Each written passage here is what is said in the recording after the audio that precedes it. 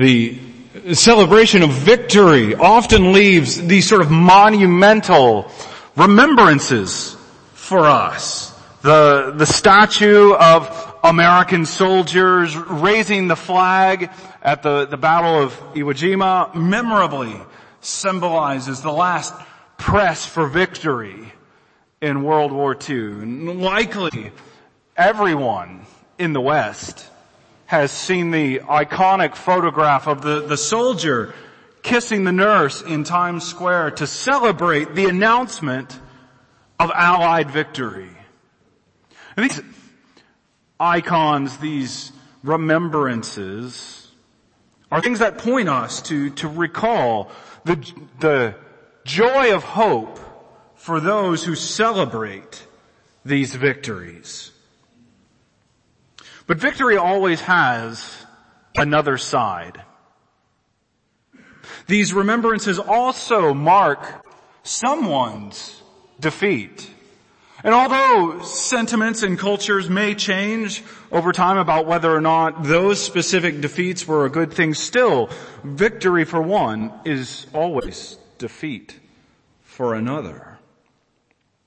In the book of Joel is about the day of the Lord. Joel reflected upon the destruction of the northern kingdom of Israel, and he foretold the same destruction for the southern kingdom of Judah where he lived.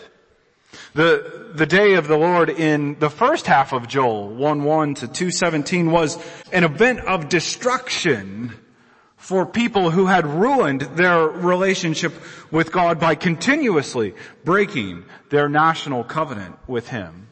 So just as reminders, Joel 1:15, alas for the day of the Lord is near, and as destruction from the Almighty it comes. And then in Joel 2:1 to 2, blow a trumpet in Zion, sound an alarm on my holy mountain.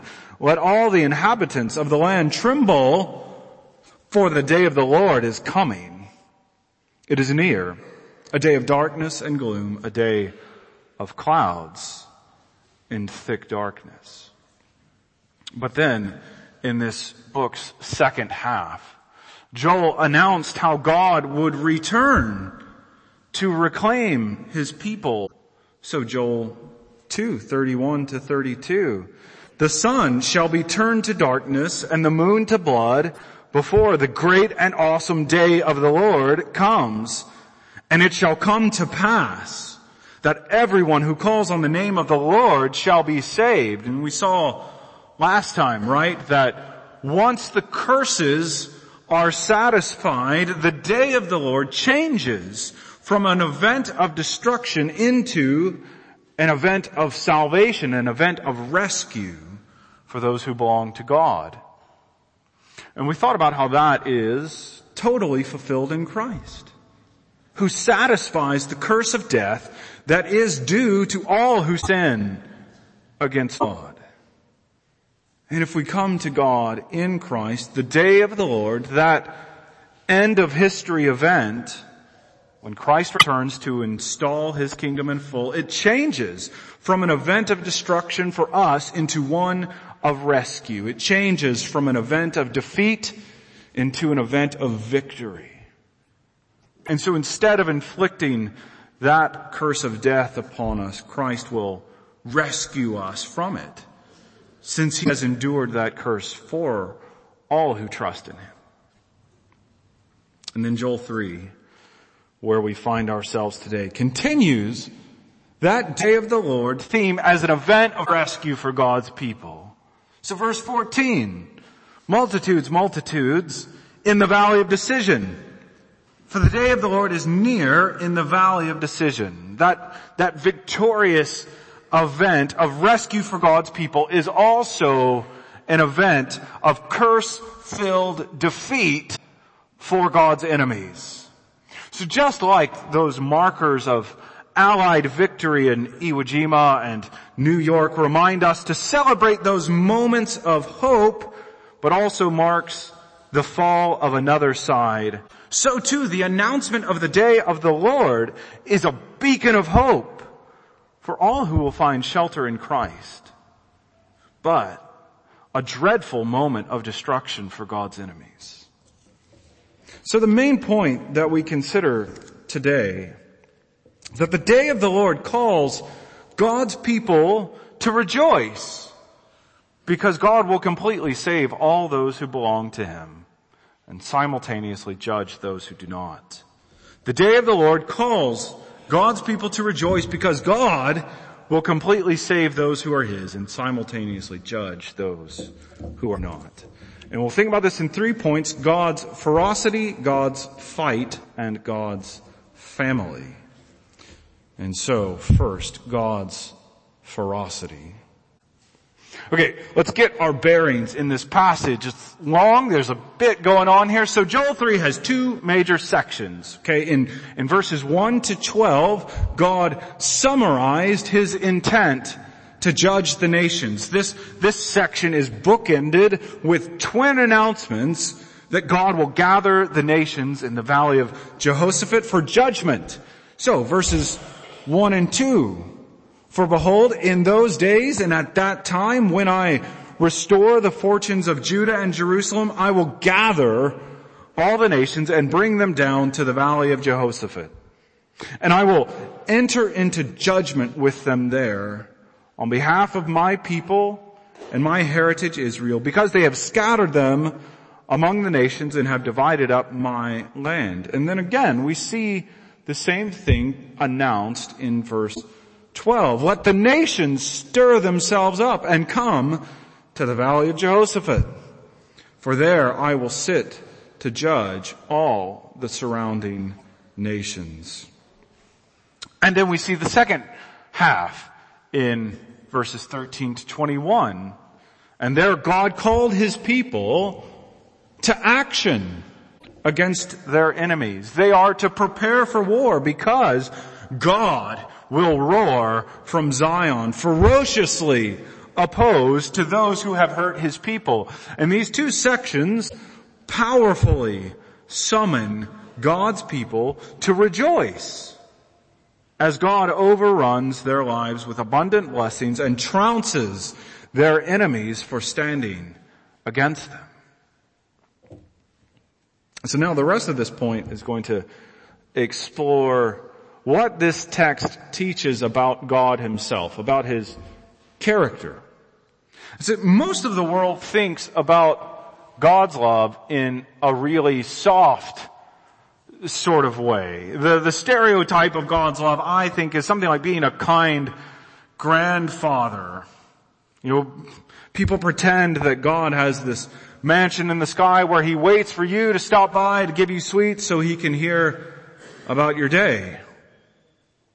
God's love tends to be known more by inspirational posters and Chicken Soup for the Soul books than from the demonstrations of that love from the storyline of Scripture. Scripture, though, depicts God's love in ways that could hardly be more different than notions on inspirational posters. Scripture depicts the true God as a forceful lover of His people. He is not the idle grandfather piddling in the sky waiting for you to take interest in Him. He is the King who storms enemy territory to claim His captured bride. He's not sitting and hoping for some people to love Him. He is on the war path to claim His people. And this chapter throughout displays God's ferocious love. Joel 2:18-32 showed God's initiative to reclaim His people, and that it was grounded in His desire to have His people. And we see that continue here in this chapter in how verses 1 to 2 promise that in the days leading to the day of the Lord, He will restore the fortunes of His people, and moreover, will gather His people's enemies into the valley of Jehoshaphat to judge them. Now, the word Jehoshaphat just means God judges. You sort of So Jehovah judges. You can sort of see it, right? Jehovah.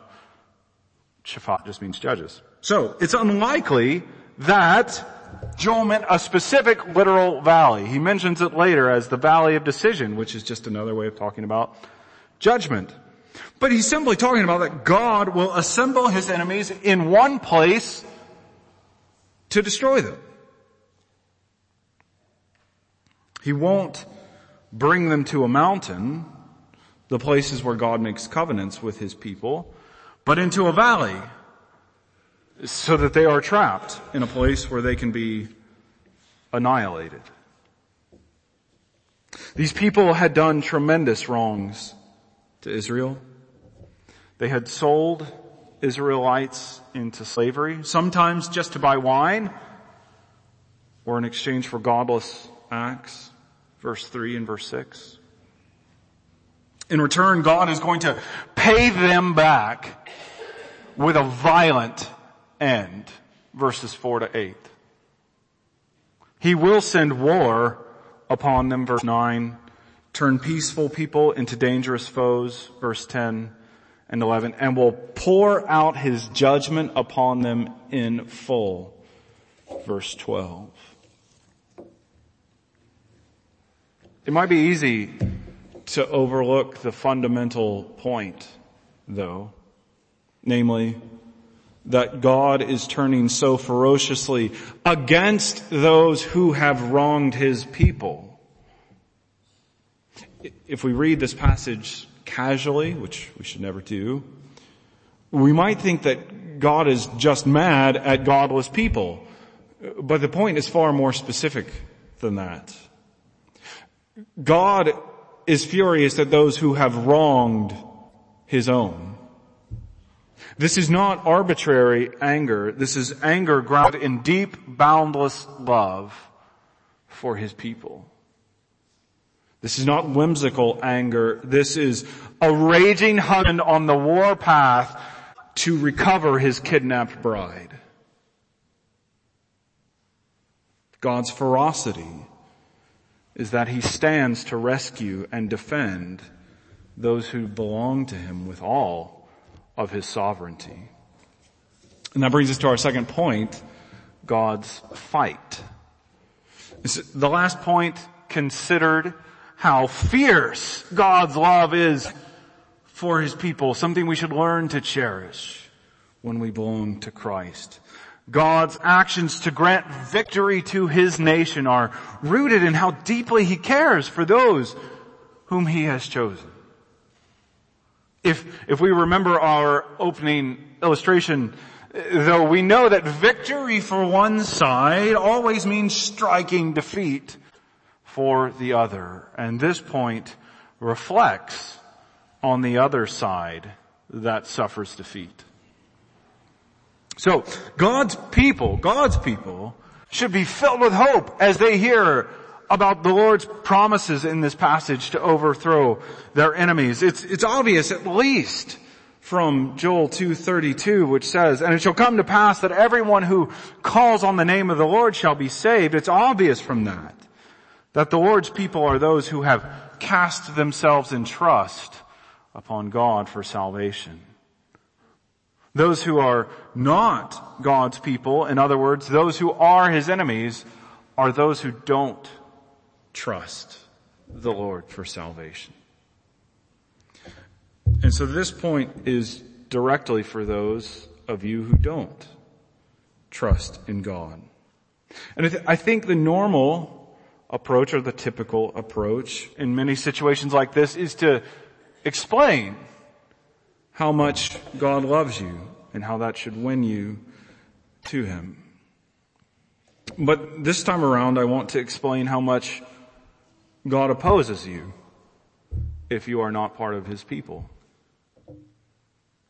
In other words, if you are not a Christian, God has offered his love to you if you would accept Christ, but as of now, you can be assured only of God's commitment to wage war upon you for eternity. So read verses 9 to 16 with me. Proclaim this among the nations. Consecrate for war. Stir up the mighty men. Let all the men of war draw near. Let them come up. Beat your plowshares into swords and your pruning hooks into spears. Let the weak say, I'm a warrior. Hasten and come, all you surrounding nations, and gather yourselves there. Bring down your warriors, O Lord. Let the nations stir themselves up and come up to the valley of Jehoshaphat. For there I will sit to judge all the surrounding nations. Put in the sickle, for the harvest is ripe. Go in, tread, for the winepress is full, the vats overflow, for their evil is great. Multitudes. It's about how many people are in that place of judgment. Multitudes in the valley of decision. For the day of the Lord is near in the valley of decision. The sun and the moon are darkened, and the stars withdraw their shining. The Lord roars from Zion and utters his voice from Jerusalem, and the heavens and the earth quake. But the Lord is a refuge to his people, a stronghold to the people of Israel. We see how the vats, though God is sending his people to tread the vats, meaning the grapes to be judged, overflow all the containers that could hold them. The harvest is full and God sends his people to collect it. This section is a long command for God's people to prepare for war against their enemies. Whereas, this is super interesting. So whereas Micah 4:3 and Isaiah 2:4 foretold that the nations shall beat their swords into plowshares and their spears into pruning hooks, God commanded precisely the opposite in Joel 3:10. So that raises another instance of thinking through difficult ways that the scripture cites other scriptures. We saw last time in the way that Acts 2 cites Joel 2:28-32. So why would Joel, this prophet, who wrote well after the prophets Micah and Isaiah, reverse the prediction that those prophets made, aside from the obvious reason that the Holy Spirit inspired him to do so? Why would he invert God's promises? And the reason that Joel reversed this earlier prediction, keep in mind that Isaiah and Micah were predicting a future day. Joel reversed that prediction precisely because the days when no one would need weapons were still far in the future. That day had not yet come. In Joel's day, God sent his people to battle those who invaded and oppressed them and ensured his people's victory. We see in verses 13-15 God's announcement that he will give victory to his people in battle, and their victory will be abundant. The signs of God's wrath, the darkened sun, moon, and stars will be upon those enemies. And further, verse 16, God himself roars from Zion to make the earth quake against his enemies while remaining a fortress to those who belong to him. The point for us to see is that God is not cozy and sweet for those who are not his people. God is not there for your convenience. God is not there so that you could feel better. If you are opposed to God, God will be far more opposed to you forever. So we have considered God's ferocious love for his people, in the last point, the flip side of that is that his fierce love for some manifests in fierce wrath against others. And the clear question for all of us today, then, is where do you stand in relationship to God? That is the crucial question, is it not? Because the fundamental principles, even if the expressions have changed, the fundamental principle of God's love for his people and wrath for those who are not his people have not changed. God does not call the church today to battle their enemies with weapons, but that should not be thought to mean that God has lowered the walls of his opposition against those who are outside of his people. God's fight remains against those who don't belong to him. And that brings us to our third point, God's family. Okay, so in the first point, we saw how God ferociously loves his people and stands against those who oppose those whom he loves. In the second point, we saw the flip side of victory for God's people was that God fights those who are not his. And that makes a startling contrast in the world between those who are with God and those who are not. But it leaves us wondering how we can reconcile the well-known truth of God's abounding love with the fact that God stands ready to battle those who don't belong to him. So how can we bring those together? How can we understand both? How can, in the language of this text, how can anyone hope to take part in those immense blessings described in verses 17 to 21? How can God be our God who stands to defend us? Verse 17. How can we reap abundant effects of paradise in overflowing wine and fresh water? Verse 18. How can we no longer be those whom God will make desolate? Verse 19. How can we be part of that nation that God will bless and defend forever? Verse 20 and 21.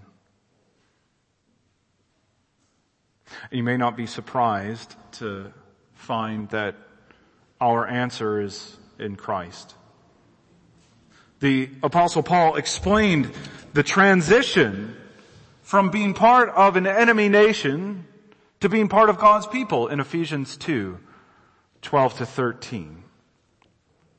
Remember that you were at that time separated from Christ, alienated from the commonwealth of Israel, and strangers to the covenant of promise, having no hope and without God in the world. But now, some of the most blessed words in Scripture, but now, in Christ Jesus, you who were once far off have been brought near by the blood of Christ. These verses center around those who were not part of Israel, explicitly not part of Israel. Those alienated from that commonwealth. In other words, those who were not members of God's people. It is in Christ, by his blood, that those who were far off can be brought near, made part of Israel, of God's people. But how is that? We are God's enemies because of our sin. That's the reason when we violate God's commands, we make ourselves unlovable in many ways. It's not simply that we're imperfect, is it? But we're wicked. Because we hate the things that are good and holy, that God has made known to us by making us by nature in his image and by revealing his express will to us in His Word. We are wicked, and the holy God cannot stand our presence except to destroy us. But God has dealt with our sin in Christ. Although God could, if He had wanted, send us all to hell and wage war against us for all eternity, instead, God has poured out His wrath on His own Son on the cross. Whereas we are supposed to die for our sin, Christ has died in our place to make us clean. God has fought for you because you are valuable to Him, and He has bought you back in Christ's cross because He wants you. And now, God calls His church into action as well. But Paul said in 2 Corinthians 10:4 that the weapons of our warfare are not of the flesh, but have divine power to destroy strongholds. We're not called to beat our tools into weapons to attack God's enemy, but are called to extend the offer of God's love to God's enemies in Christ. We are called to fight with the proclamation of the gospel, that good news of salvation to all who will trust in Jesus Christ, that they will be forgiven their sins and saved for eternal life. God's family are those whom Christ has redeemed through the gospel and brought together in His church. And to tie this together, Christ has left us a remembrance, a monument of that victory over sin and death, one wherein He Himself comes to dine with us at His table. This Lord's Supper that we celebrate today is that statue, that monument, left to point to how God ultimately defeated death in the cross of Christ. It is a mark of how God fought for those whom He treasures and has included them in His people. He invites all of us who trust in the Lord Jesus Christ for salvation to participate in this visible way in the body and blood of Christ as we assemble at this meal we have together.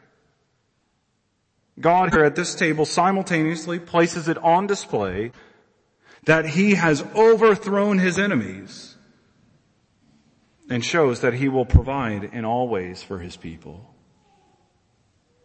Let us consider now how we should, can, and ought to run to the Savior for salvation, that God would not defeat, but defend us for all eternity.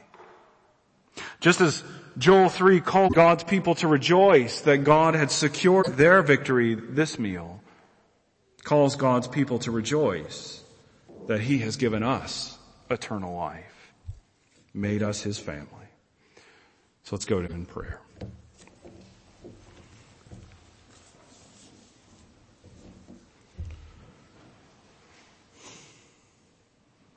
Father God, it is a chilling thing to consider judgment, the way that You do oppose wicked sinners and the fate that awaits them in eternity if they have not come to Jesus Christ for salvation. And so we plead with You that as we consider that as we consider how drastic the end of things will be, that judgment that awaits, that You would be at work convicting us of our sin, leading us to Christ, whether it be for salvation in the first place, for the first time, that You would grant faith here and now, or whether it be that we would flee to Christ for holiness, that we would turn away from those things that deserve judgment, and that we would cling to Him in faith, stronger faith than we had when we came, and that we would treasure in our hearts being part of Your family, Your people, whom You will defend for eternity, whom You have made Yours, and who pour immense blessings upon us, namely, in knowing your presence, in knowing your Son, and having him and experiencing your love in the gospel. We pray that we would treasure those things in our hearts and that they would make a difference in our lives. And we pray these things for Christ's sake. Amen.